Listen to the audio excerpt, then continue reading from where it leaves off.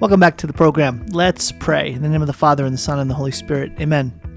Lord our God, I thank you for the gift of children. I thank you for the gift of the call that you have upon their lives. And Lord, I ask that you would bless parents as they help to discern the best ways to raise their kids, to lead and provide and protect them in this world. Lord, help us to continue to grow in discernment, continue to have a sensitivity to the call of the moment. Lord, we are so sorry for ways that we fall short or just settle for less in honoring you. So Lord, help us not to do that. Help us to put you first in our thoughts, in our lives. We thank you that you love us so much. And we make this prayer in Jesus' holy name. Amen. In the name of the Father, and the Son, and the Holy Spirit. Amen. Well, today on the program, several things I'm going to do. The first is I want to just share with you a bit about my time over at Aquinas Classical Academy in Bremerton. Its location is at Our Lady Star of the Sea. That's pastored by Father Derek Lappy. The headmaster of the Aquinas Classical Academy is Mike Prado, a real veteran of Catholic educational leadership in the Archdiocese of Seattle, and my brother-in-law. And I got to tell you, I was so proud of their work, their labor, as well as so many amazing board members and committed adults, parents who had been working and laboring for years to have a Catholic high school out on the Kitsap Peninsula. And then the courage of a couple of parents to step forward and say, we are going to bring a classical Catholic high school to Bremerton. And with Father Lappy's support, they rolled up their sleeves and dove in. And they are coming to the end of their first year. And as of next year, they're going to have 40 students. So they're doubling in capacity. They're doubling in terms of their number of students in 1 year. And it's just not a surprise.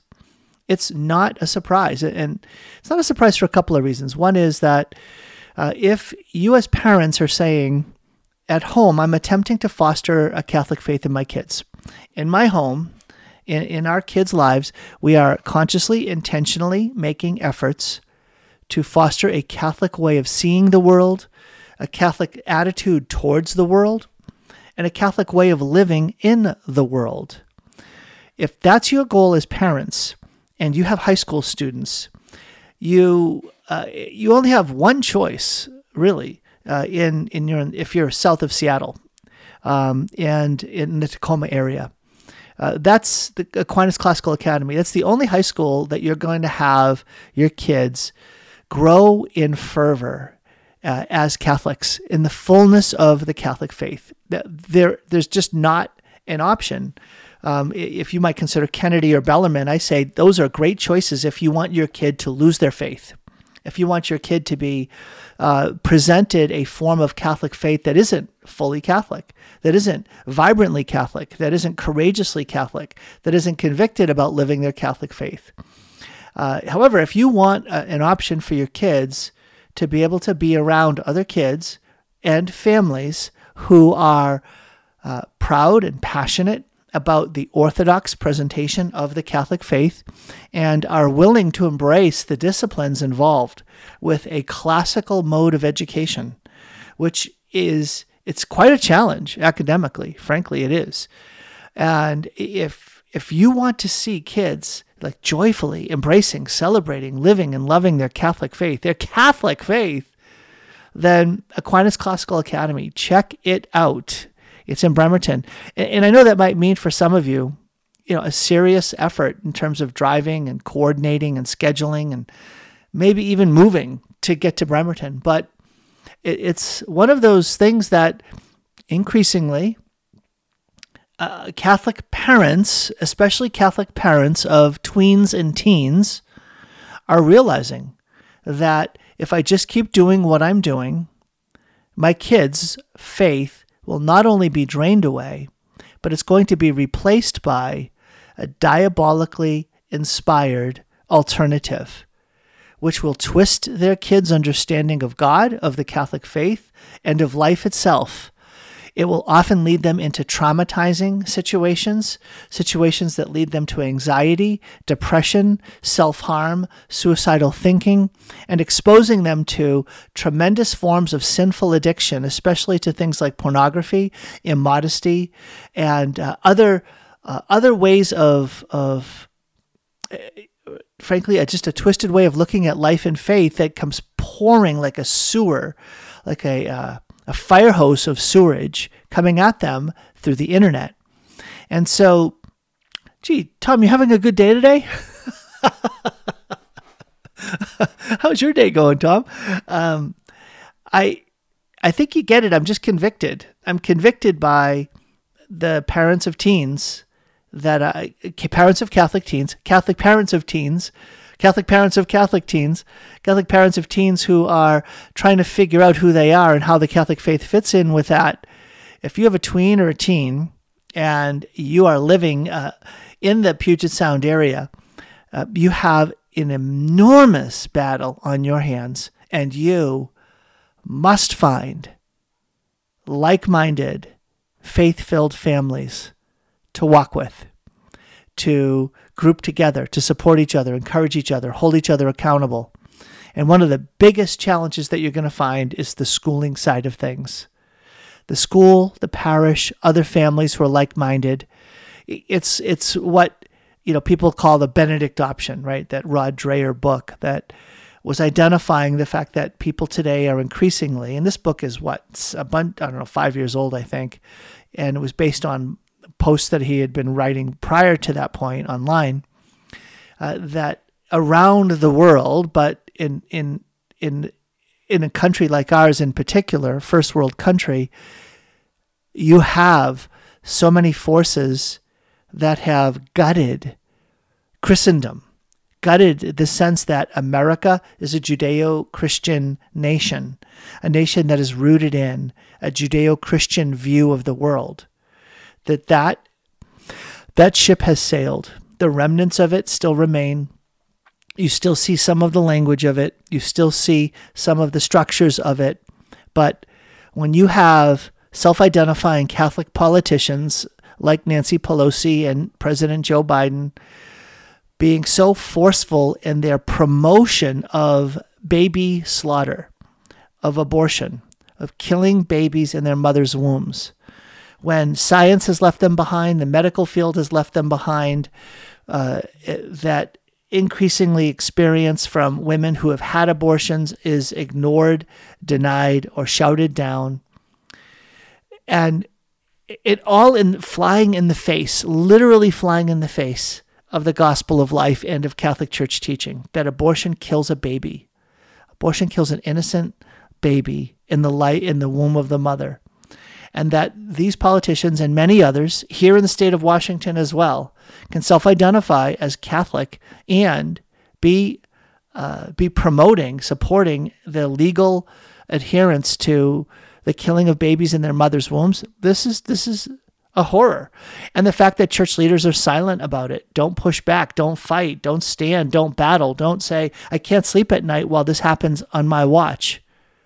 And now to see the diabolically inspired transgender ideology continuing to advance in schools, even Catholic schools, even Catholic high schools, it's become increasingly apparent that we're in this Elijah moment. How long will you straddle the issue? If the Lord is God, follow him. If Baal, follow him. If the Lord is God, follow him. If Baal, follow him.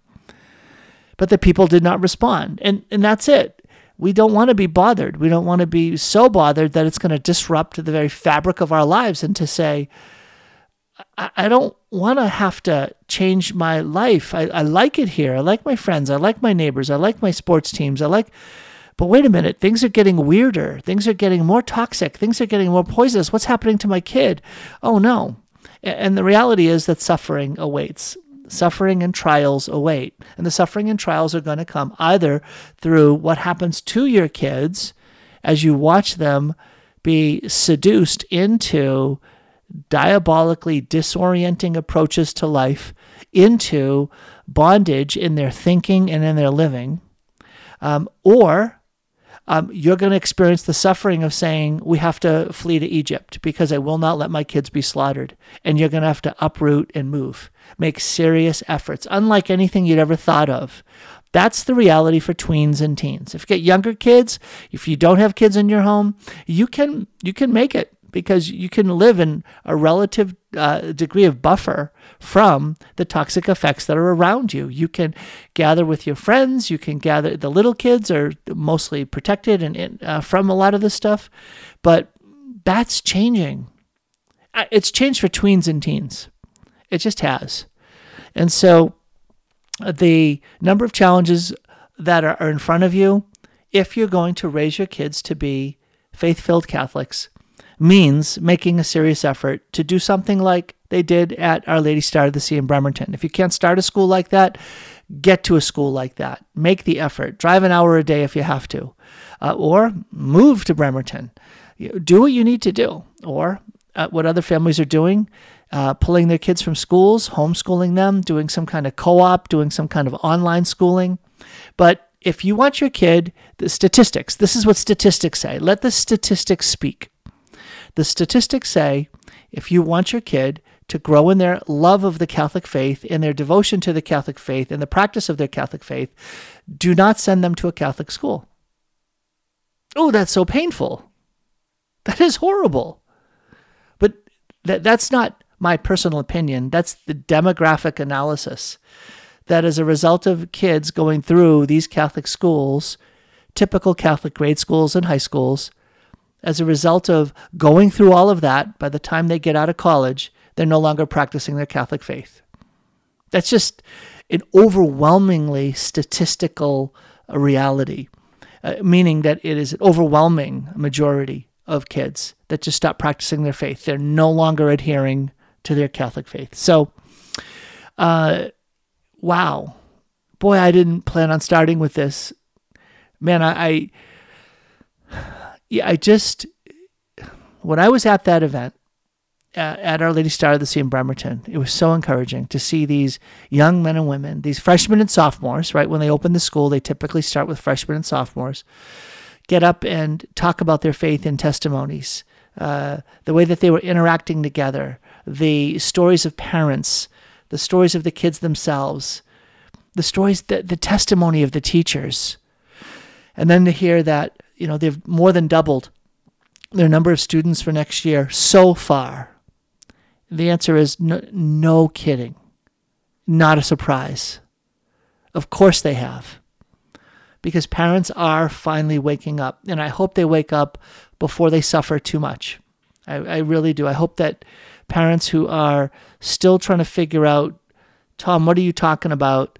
I just hope and pray that you will be spared the suffering that so many grandparents have, whose kids have left the faith and whose grandkids are not baptized, or whose kids, maybe they're not grandparents yet, but their kids are out of the house and they're no longer practicing their faith, and they're in ways of lifestyles that are supported and promoted by this gender ideologically and tainted culture now, and they are at a loss and they are on their knees and they are suffering. I guess I speak this alarm, this call, with a degree of frequency on the radio. And I know some of you get tired of it, right? Some of you are like, Tom, please move on. But I feel this conviction to do this because there are so many who won't hear it anyplace else. Who else is talking like this? Who else is speaking into their lives? And speaking from my own, not just my own experience, but the experience of, it's not even dozens, it's hundreds of other families who are in touch with me on a yearly basis with distress, distraught, in pain.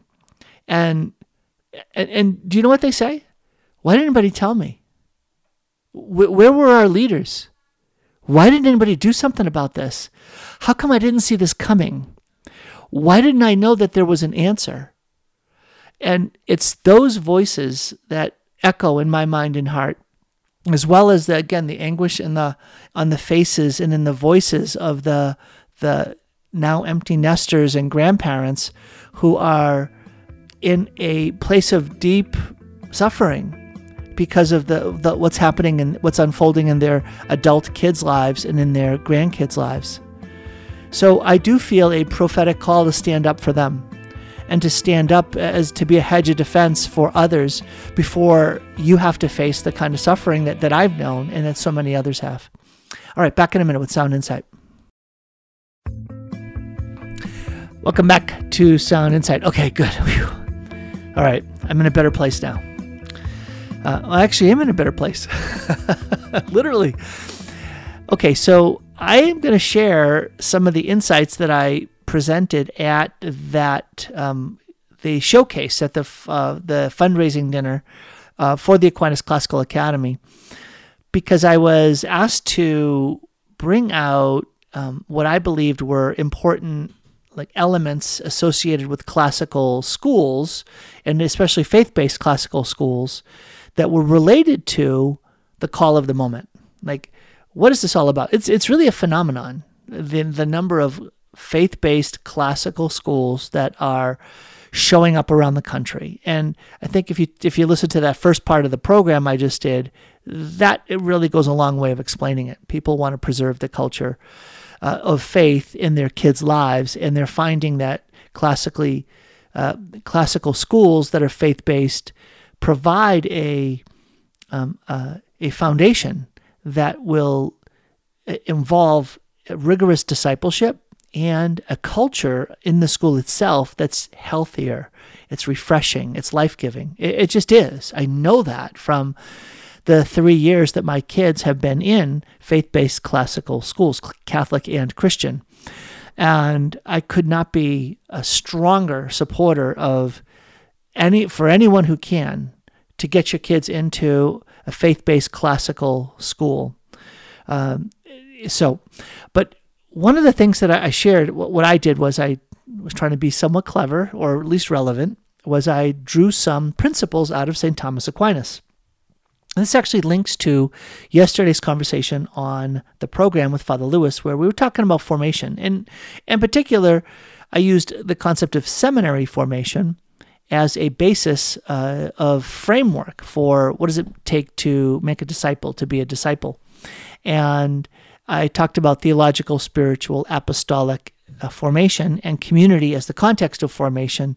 And then Father Lewis correctly added human formation as another dimension of seminary formation. So we had a chance to talk. I think we talked mostly about theological formation, a bit about spiritual formation, and then at the very, very, very tail end, talked a little bit about apostolic and community formation. So I want to tease out a little and flesh out a little bit more of the themes from that program, and hopefully in a way that is relevant for you. So let me draw a theological principle from St. Thomas Aquinas that's relevant to this very task of being parents, and being parents who have been assigned a stewardship. When you were given the gift of a child, God also gave you a stewardship to lead, provide, and protect that child to arrive at their God-given destiny, which is to be happy with God in heaven forever, right? To be a child of God in heaven forever. And I'll come back around how this leads to faith-based classical schools as an answer provided by God in this moment. I do really believe that it's a phenomenon. It's a movement that the Lord is inspiring. But the principle was this. Aquinas says that it's a sign of the nobility of a creature, that in order for it to be fulfilled, it requires help from the outside. In order for the fact that a creature requires help from the outside, in order for it to achieve its purpose, is a sign of that creature's nobility, rather than, for instance, its poverty, its lacking. Right? If you think, in order for this thing to be what it is, it needs help, versus this thing doesn't need any help to be what it is. You think that the thing that doesn't need any help to be what it is would have a higher status or a higher standing. But Aquinas would say, you are incorrect. So the simplest example would say, a rock needs no help to be a rock. A rock is a rock is a rock. And the rock is going to be as much a rock tomorrow as it was today. Doesn't need any help. However, a human being is an example of a creature that needs help from the outside in order to be fulfilled, to achieve its purpose. And which is quite obvious because a baby in her mother's womb, a little child that's born in this world, is absolutely dependent upon help from the outside, help from mom, help from dad, help from the family for that child to grow and flourish. You take away that outside help, child is not going to survive. So Aquinas identifies this as a sign of its nobility, that it's higher in the scale of being rather than lower in this chain of being. That animals are higher than plants, or higher than rocks. Rocks, just pure things are the lowest on this chain of being. But the higher you go, the more that there's a sense of reliance on something from the outside to achieve its purpose. But if we hone in on this, what about you as parents fulfilling your call to raise your kids to achieve the purpose for which God has created them? Well, guess what? Don't consider it a sadness or a sign of your incapacity if you don't have everything that it takes to help that child be the one that God intends them to be. That's not how we're made. We're not made to be self-sufficient and independent and totally in control of being able to have our kids become who God intends them to be. We need help. We need help. That's part of our nobility. It's how God made us. I'm going to use, I'm speaking now, and I'm going to speak by analogy. So don't turn me into the theological censor and say Tom committed heresy. But I'm going to use the word help. I'm going to put it in quotes, and I'm going to use it somewhat equivocally. Okay? I'm going to say this, that the Father needs help in order to be the Father. Why? Well, the Father needs the Son. Gotcha. See, the Father needs the Son in order to be Father. See, the theologians refer to this as the relational identity of the persons of the Trinity. There is a relational identity to the persons of the Trinity. That the first person of the Trinity is Father, and that's how God has revealed himself in Christ as Father, Son, and Holy Spirit, and not as first, second, and third persons of the Trinity, but as Father, Son, and Holy Spirit. And the fact that Jesus has revealed that the first person of the Trinity, the source, is Father, is really beautiful and powerful, because as human beings, we understand that you don't just call that person, like for me, you could call me husband, and husband doesn't necessarily imply father. But I'm husband, and so in order for me to be a husband, what do I need? Well, I need a wife. So that's a relational identity, or a relational identifier of me. The same with father, right? So there's a way in which, just at the core of our being, is this sense of saying, God has made us to be this communion of persons where we're called upon to rely on each other, to support each other, encourage each other, and hold each other accountable. And so you're not going to be able to do it all on your own. You're not going to be able to figure it out all on your own. And then the question is, who are you going to rely on? Who are the ones that are going to be the best, healthiest, most life-giving sources of encouragement and support and accountability? That's where, for me, I look at something like a classical faith-based high school as an incredible gift of our time, because there you're going to find administrators and teachers, and other families that are very intentional They're very intentional. In other words, they're living their lives with a sense of, we're determined to achieve this particular purpose. We're determined to achieve this particular goal. And that's an incredible gift that is found at a higher degree of concentration at classical schools. It is. It is because of the nature of those schools. They tend to be based on people's own adherence to a profession of faith. And that means there is an expressed commitment of faith and a particular philosophy of discipleship. We are here to make disciples, as compared to the more recent model that is more typical in Catholic schools, Catholic grade schools and Catholic high schools that are not classical. The emphasis is not on discipleship, it's on evangelization, meaning on being open to others coming from everywhere to be able to access a good education and let it happen in a Catholic environment. But as I've said 100 times on this program, what happens is the number of fervent, faith-filled Catholic students in the school are vastly outnumbered by either non-practicing or non-fervent Catholics, and even more by non-Catholics who are in the school, and they are very devout practitioners of the, to one degree or another, to the anti-Catholic gospel of the present age, and that's what fills the school, is a tremendously minimized, twisted, or toxic version of the presentation of the faith that is going to disturb or destroy their Catholic faith. You know, I used to give a simple example, and actually Mike reminded me of it. Mike Prado, when he was making some comments at this at the Aquinas Classical Academy showcase. I remember my kids at Kennedy Catholic High School, when we would go to the mass they would have there, and the gym was filled with kids. And here's the music ministry singing an opening hymn and inviting everyone to sing, and you could hear barely a peep from the students.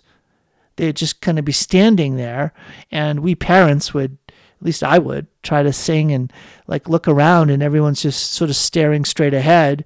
And I remember asking my kids, "Why don't you sing?" They said, "Dad, that's social suicide. It's social suicide to sing at Mass in a Catholic school."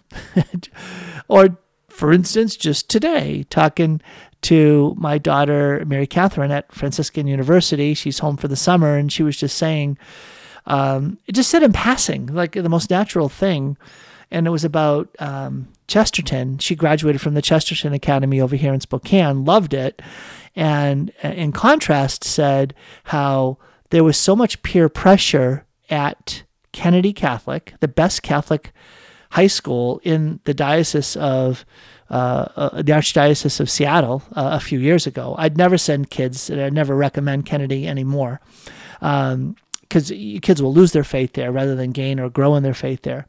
But she was saying how all of the pressure was to be pro-choice. That as she attempted to stand for life, pro-life, it was she who was attacked. Isn't that crazy? You just say to yourself, what is going on? And it's simply that Catholic schools, by their very nature, are not narrowing who they're going to accept in their doors, and as a result, because of the weakness of the Catholic Church's living of faith today in families that are sending their kids to these schools, you just don't get a strong Catholic presentation of faith among the students.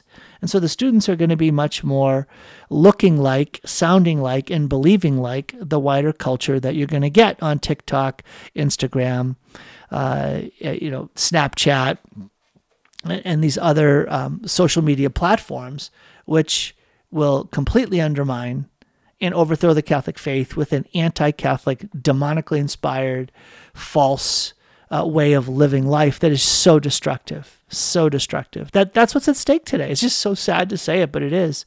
Okay, so we are going to need help, and it's just a matter of who we're going to draw help from. Okay, the second one, the second principle that came from Aquinas was this, is that by nature, we, human beings, have a goal, have a purpose that is beyond nature. It's a supernatural goal. And that it's a simple thing to say, but it's a profound insight into the human condition. Hear it one more time. St. Thomas Aquinas says that human beings are those beings who by nature, by how we're created, have as a goal, have as a telos, as a purpose, as that towards which we are aiming. An end is the word, right? That is beyond human nature. It's a supernatural end, a supernatural goal, a supernatural purpose for our lives. Now stop and think about that. An implication of that is that every single human being, every single one, has within them this ache. It's how Augustine talked about it, right? He talked about this restlessness. It's this ache in the heart that cannot be filled by anything that is in this world. No amount of money, pleasure, stuff, power, fame. None of these things can fill that ache because by nature, we're created for something beyond anything that is found in this world. We're created for God, for a relationship with God. And that's how we're made. All right. Why this is so important, we'll continue in a minute. Welcome back to Sound Insight. Okay, so we are made for a relationship with God. By nature, we're created for an end that is beyond nature. And that means every human being, that means all of your kiddos, that means you, that means all the people that you see around you, they have this ache in their heart. They do, whether or not they acknowledge it, whether or not they are able to interpret what it is, no matter how it is they're relating to it in terms of their attempts to fill the ache. Everyone is walking around striving to be ache fillers. And honestly, self-help literature makes its money because of the ache. It's true. Self-help literature of whatever sort, take the whole 100 flavors of self-help literature, they're all making a claim to be able to, in one way or the other, fill the ache. And that's the brilliance of it. You want to write a bestseller? All you have to do is be able to describe well the human condition. If you can describe well the human condition, the situation that we're all in, where we are experiencing this sense of emptiness, this sense of absence of complete meaning, that we long to put ourselves at the service of something that is has a sense of meaning, that can give me a purpose for my life, that will bring me a sense of freedom and joy, that will give me a sense of fulfillment. Wow, there we go. Put that in the introduction to your book. Put that on the cover. You'll sell a bunch of books. And you say, I've got the answer. 7 easy steps, 6 principles, 5 key insights, 4 ideas, 3 great truths, 2 perennial principles that lead to the one ultimate goal, happiness, joy that fills your life to overflowing. Wow, there we go. And I'm teasing about it, but it's so true. People throw all kinds of money, time, energy. They will become devoted followers of anyone who can name their condition well and say, I know the way out. I know how to get you fulfilled. But the truth is, the ache is meant to be filled by God. Now, where my kids spend most of their time, awake, like in the hours that they are awake, they spend at least as much time at school awake. I hope they don't fall asleep at school. If you think of their waking hours, they spend as many hours at school as they do at home.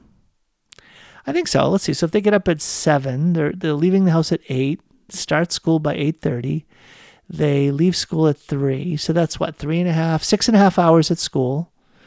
And then if they're in bed by 9:30, yeah, it's pretty much they're as many hours at school as they are awake at home. And honestly, if I think about the number of hours and the number of days where they have spent more time at school because of sports or being part of the musical or other activities, and then at home spending time connected to that schooling, homework, papers, all of that, so that getting ready to go to school and then coming back from school, the most prominent activity that my kids are engaged in for the better part of their year is associated with the school they're attending. That's worth pondering. So who is it that I'm trusting to shape and mold my kids, to influence my kids in the way that they should walk in life? Well, at least as much time as Carrie and I are spending with our kids, we have these other teachers and these other students spending time with their kids. And honestly, I want them to be taught by teachers who get the ache, who understand what the ache is, who are going to speak to them about math and science, history and religion and music and art and every and any other topic that they're going to face in a way that incorporates that truth, that God is their creator, that Christ is their redeemer, that the Holy Spirit is their sanctifier, that life on earth is to glorify God, and we can see God's glory in all of these different topic areas of study, and that you can approach these topic areas of study in a classroom that can begin in prayer, that can reference the wonders of God in all of these different disciplines, these different academic disciplines, and doing so by teachers that are full of faith and fervent in their faith and surrounded by other kids that are coming from homes that love their faith. You know, that's what I want. That's what I want. And even if it was less vigorous academically, but it's not. It is not. My kids went to hard schools. My kids went to Catholic schools that just weren't Catholic, but also had a rigor academically. The school they're at now, this classical faith-based school they're at now, blows them away in terms of the level of academic rigor that my kids face. But that's not why they're there. In fact, why they're there is so much more rooted in the faith that is incorporated into all that they're doing. Because by nature, my kids were made for a goal beyond nature. And if my kids can learn that truth and interpret what's happening inside of them, then I'm more than happy. I'm being fundamentally assisted in my attempt to raise my kids in faith. So on Monday, and this is Monday night when I'm recording this, on Monday, my daughter Ariana gave her senior thesis. She presented it 20 minutes long. She stood up there and spoke, looked people in the eyes. It was her senior synthesizing thesis, and it was bringing together the different methods and modes of the different methodologies of the trivium. So involving both grammar and all grammar, logic, and rhetoric, as she stood up there and presented her thesis about how to foster greater missionary zeal among young people today. Did you hear that? What she spent the better part of her year preparing was a 20-minute oral presentation that she had memorized on how to foster greater zeal for missionary activity among young people today. And she stood up there and she had 3 judges judging her presentation, and they thanked her for preaching the gospel in that class, in that auditorium, in front of her classmates and parents. I was so proud, right? And the fact that was applauded, promoted, advanced, supported, elevated, it could make me happier, right? It just couldn't make me happier that came out of my daughter. She chose the topic. She advocated to have that as a topic, and she wrote it on her own. She did it on her own. I got to hear it. I got to hear the full presentation of it for the first time on Sunday night. She presented it to the family. I had read earlier versions of it, but got to see her present it. So beautiful. And what's the point? She gets it. She gets that there's an ache in the human heart. She gets that it's the encounter with the love of God that is going to move people. That's what she said. She said it's having an encounter like Isaiah in Isaiah 6. That was her key passage was, if you want to fulfill the Great Commission of Matthew 28, 19 and 20, right, 19 and 21, if you want to fulfill that Great Commission, go and make disciples of all nations, baptize them in the name of the Father, Son, and the Holy Spirit, and teach them what I've commanded you, and I'll be with you to the end of days. If you want to fulfill that Great Commission, you need Isaiah 6. You need to be a person of faith who enters into a place of worship and has an encounter with the living God that both reveals to you by his infinite glory and holiness your own wretchedness without him, and yet is open to be cleansed through God's mercy, and then filled with his love that then fires you up to go proclaim God's truth to the world. Oh my goodness. Wow. That's what I want to be the fruit of her senior year of high school. And what is she doing in the fall? She's going on mission.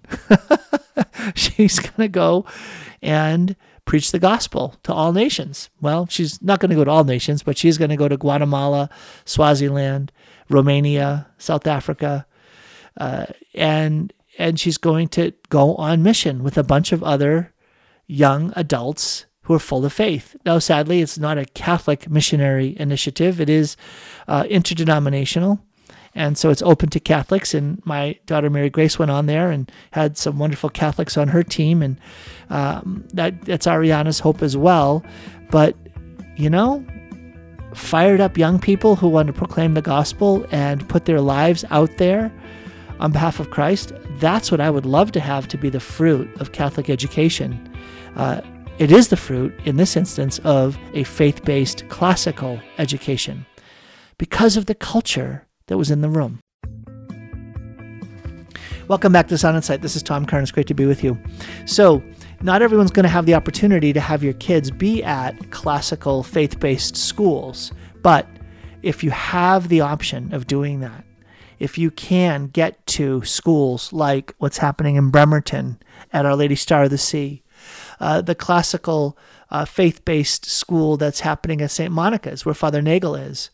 They started with the grade school, and now they're growing the high school year after year, a year at a time. And again, what an incredible opportunity to find a place where you're going to have families with that greater sense of density and concentration, because it's a different kind of school. It's happening at St. Mark's in Shoreline. Another, again, what a beautiful gift that they are willing to invest themselves and say, this is something we need to do. If we are going to help our kids be disciples today, we have to do something different than we have, because we know statistically that it hasn't worked, that our kids that have come through these schools, Catholic schools, have lost their Catholic faith rather than expanded and grown and shared and spread their Catholic faith. And again, it's not a surprise because of the culture we're living in. We have many Catholic leaders in politics, in business, who have succumbed to the culture of death. They promote ideals that are not in accord with the Catholic faith when it comes to marriage as between a man and a woman, when it comes to now sexual identity as involving the reality that God made us male and female. You say God made us male and female today and say that's the truth about God when it comes to sexual identity, and you want to help promote that because that will lead to human flourishing. And if you present a false framework, a false theory of what's happening inside of young people when it comes to sexual identity, that's only going to lead to darkness and bondage, depression, self-harm, addiction, other types of terrible traumas reaching these kids' lives. Why can't we protect and defend them from that? And then again, just the over-sexualized culture, whether it's the pornography on the internet or comprehensive sexuality education that is filled with such heinous darkness that you can't even read the curricula and the content of these things in some of these parent meetings. Parents have been shut down because of the offensive stuff that they shared at to council members. They said, you can't talk like that here. And you're like, what are you talking about? This is my kid's homework assignment that you guys are promoting and permitting in our kids' schools. Are you serious? So these are the kinds of stories that are out there, and parents are waking up. Parents are waking up and saying, I got to do something about this. I just can't keep doing what I've been doing. So if you're going to raise your kids in faith, part of what that means is acknowledging that your kids have an ache in their heart, and to help them understand that ache is so critically important. The next principle that I shared from St. Thomas Aquinas that, again, is so equally powerful, it's simple to hear, but profound in its implications, has to do with what Aquinas calls knowledge of the soul, that there's a truth about the soul. And by that, he's referring to the truth about the world that is unseen, that is invisible, but is present in the world that is visible around us. So the simplest way of saying it is, you can't see my memory, but if you ask me to remember, I can make manifest the reality of memory. I can, right? So you will be aware of the fact that you can ask me something and I'll remember it, but where's my memory, right? And so the powers of the soul and the reality of the soul, the reality of being a person, that Aquinas says this, that knowledge of the soul is the most obscure knowledge, but once it is known, it is the most certain knowledge. Okay, knowledge of the soul is the most obscure knowledge. Meaning what? If something is obscure, it's hard to focus. It's sort of like smoky and foggy. It's hard to get clarity here, right? You can't get that crisp image. So knowledge of the soul is an obscure reality. And Aquinas is right? You can look around at the world and you can say, well, where is God? God isn't in the world the way that other things are in the world, like a tree and a chair and a book and other human beings. You don't go walk around the corner and say, whoa, hey, God, there's God right there and he's not over there. No, God's not present in the world the way other things are present in the world. My soul is not present in the world the way that other parts of me are present in the world. So there's an obscurity to it. And so acknowledging that, well, once you come to knowledge of the soul, it's the most certain kind of knowledge. There's a quality of clarity that comes with a quality of certainty, a quality of foundational correctness that comes to that kind of knowing that is even deeper than other kinds of knowing. The analogy that I like to use is something like, do you know that your spouse loves you? Do you know that your child loves you? Do you know that your parent loves you? Or even just more broadly say, think of the person in the world that you are most clear about, most certain of, most confident in, that person loves you.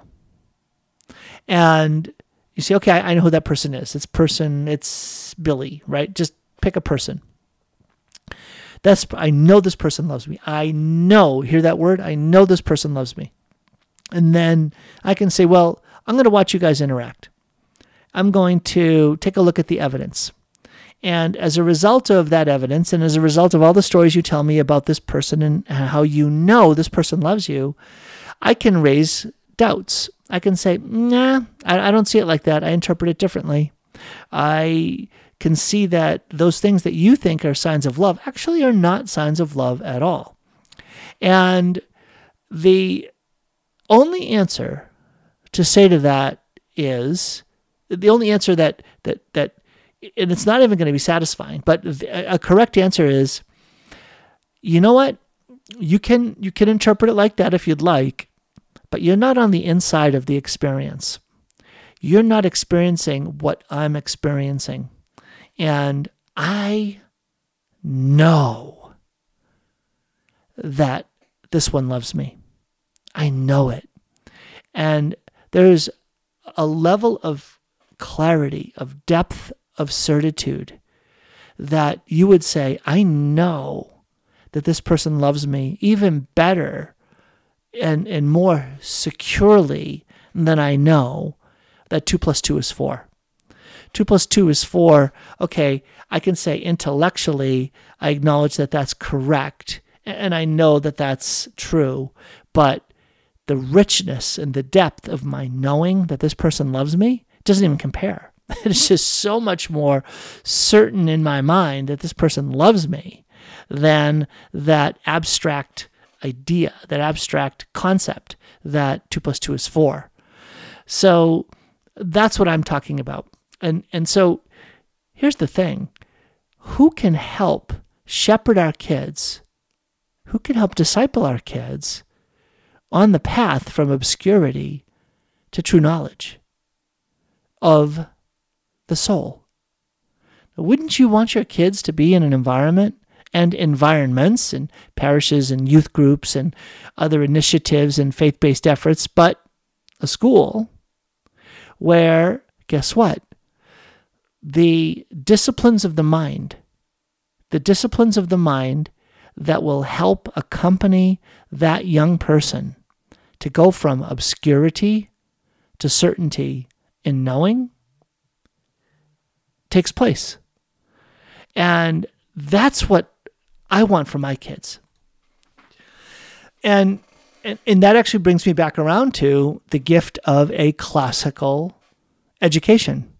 A liberal arts education is one that focuses on disciplines of thinking that come from philosophy and theology. Disciplines of thinking like logic, grammar, rhetoric, being able to tease out the rules of thinking and the different forms of fallacy, and being able to understand how to proceed on a path intellectually, understanding the difference between logic, paradox, dialectic, dialogue. These are disciplines. Learning how to take a philosophical stance of wonder, being discipled in your thinking, right? These are things that just don't happen naturally. These are intellectual pursuits that require teachers who get it and who can walk your kids into it. And that's what happens in solid, grounded, classical, faith-based high schools, is that they have the light of faith. They have teachers who integrate that fundamental belief of God into what they're doing. And they have the disciplines and categories that are drawn from the trivium and a classical liberal arts approach that will lead these kids from obscurity to knowing about the reality of God. Wow, that's what's required today in so many instances if our kids are going to not only survive but thrive in faith. That's what I want for all of our kids. God bless your day.